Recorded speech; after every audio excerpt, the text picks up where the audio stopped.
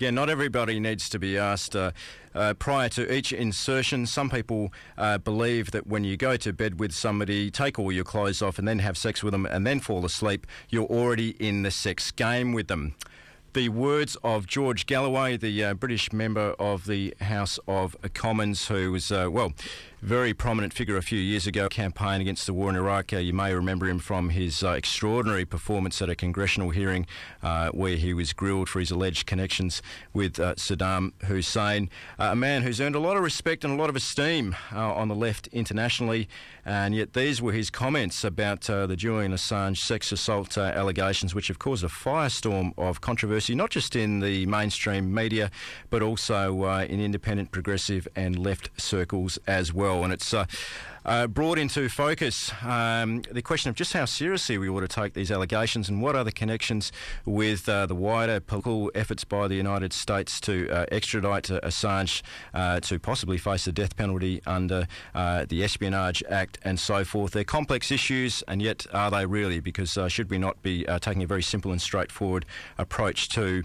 the sexual assault allegations per se, leaving aside all of the other issues pertaining to Julian Assange and WikiLeaks and the ongoing extradition efforts. I might point out as well to regular listeners who perhaps heard last week's show that this upcoming interview is a bit of a counterpoint to some of the commentary that was made during the Radiothon edition, which, some of you may have taken objection to. I'm not going to go into the details of it, but let's just say we did have a team of comedians on, and we full credit to those comedians. We appreciated them coming into the studio for Radiothon, but suffice it to say that they made a few remarks about Julian Assange that, you might have taken offence to. So this is a bit of an attempt by the Indie Media Show to, in the interest of fairness and balance and all those words we use that are usually used incorrectly in the journalism field, hopefully... Hopefully we've paid our dues, if you like, by this next interview. But more seriously, there are some issues worth talking about with all of this.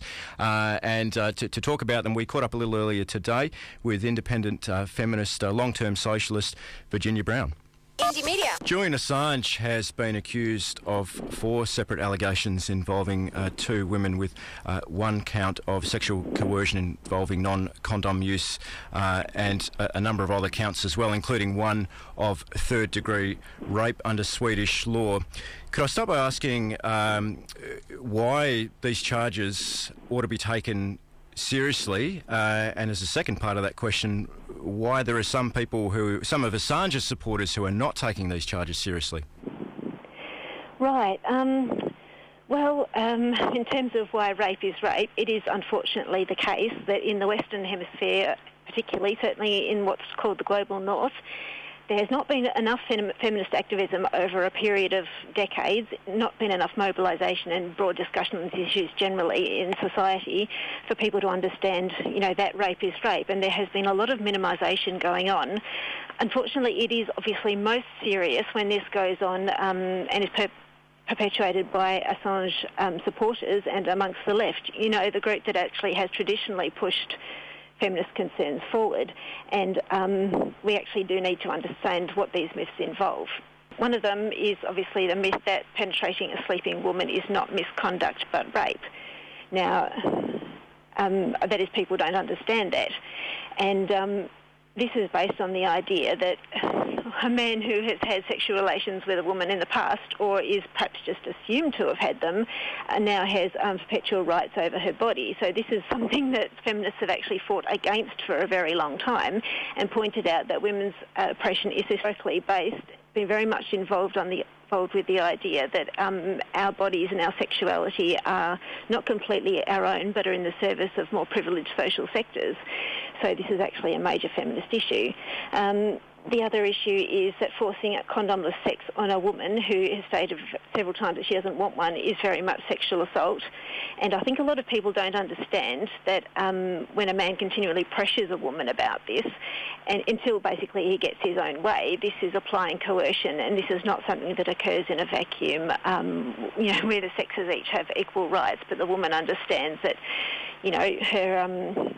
her wishes aren't taken that seriously. And it's probably worthwhile just stepping aside to observe right now that I do understand, of course, that some rape victims can be men and some rapists can be women, but the stats are that 93% of perpetrators are male and more than 80% of victims are women and girls. So this is a huge issue. What has also been shown is that juror judgments in rape trials are influenced more by the attitudes, beliefs and biases about rape which jurors bring with them into the courtroom than by the objective facts presented. Stereotypical beliefs about rape and victims of it still exist within the community, and as jurors are members of the community and are randomly drawn in order to be representative of it, the two studies together indicate that successful prosecutions of sexual assault will remain low until we acknowledge that jurors interpret what they see in the light of their own beliefs and in light of these rape myths. So for those of us who like to see ourselves as lefty activists, we need to be clear that we don't exist in some rarefied progressive bubble, and the attitudes we take to rape and women's rights affect those around us, for better and or for worse. Rape doesn't stem from a physical flaw on the part of all rapists, but occurs because it's culturally sanctioned. I don't think we can look at those conviction rates and deny that.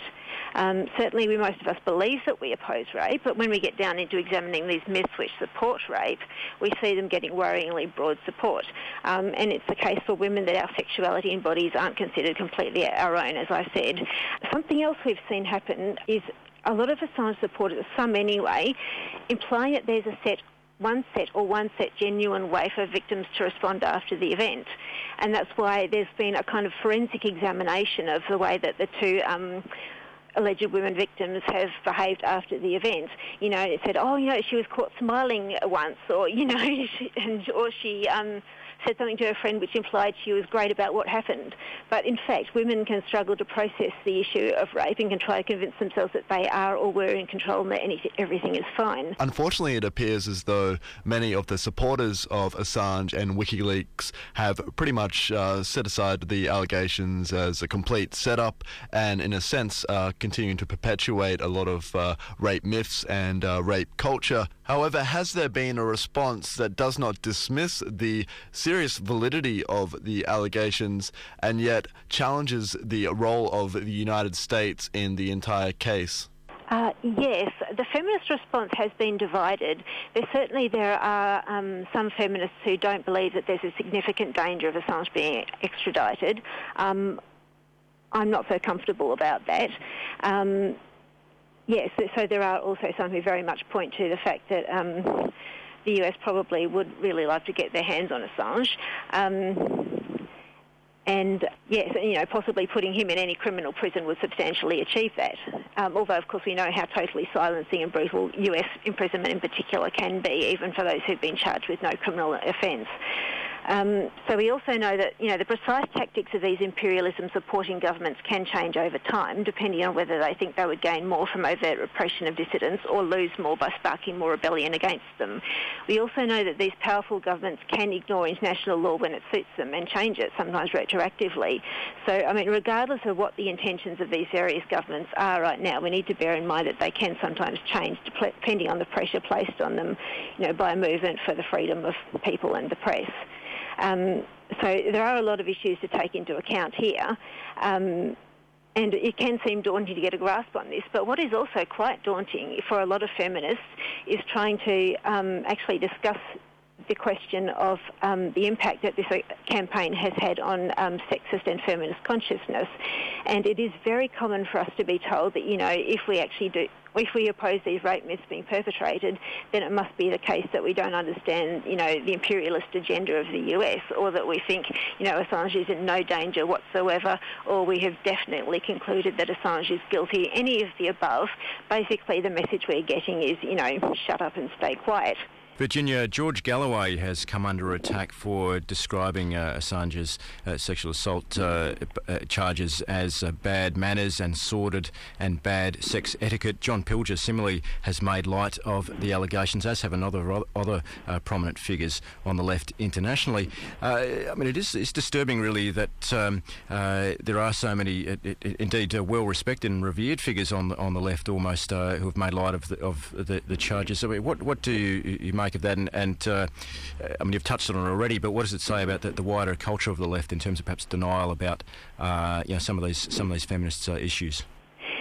Yes, to my mind it points to a strong need for collective discussion amongst, those of us who consider ourselves radical, and the need to actually assess the impact of the Assange campaign on feminist consciousness. It should be pointed out that some women have actually engaged in this trivialisation, not to the same extent, but there have also been some articles written by Naomi Wolf which were somewhat trivialising, and I think we need to acknowledge that women especially can fall under pressure to appear to be towing the line and to appear to be, friendly enough to men, and this is a problem. There are also some issues with some older male socialists I've noticed. I mean, obviously there's what Galloway said that was completely disgusting, and I know that so many people, particularly women on the left, have seen it and just been completely sickened because it just demonstrates no support whatsoever for women's rights.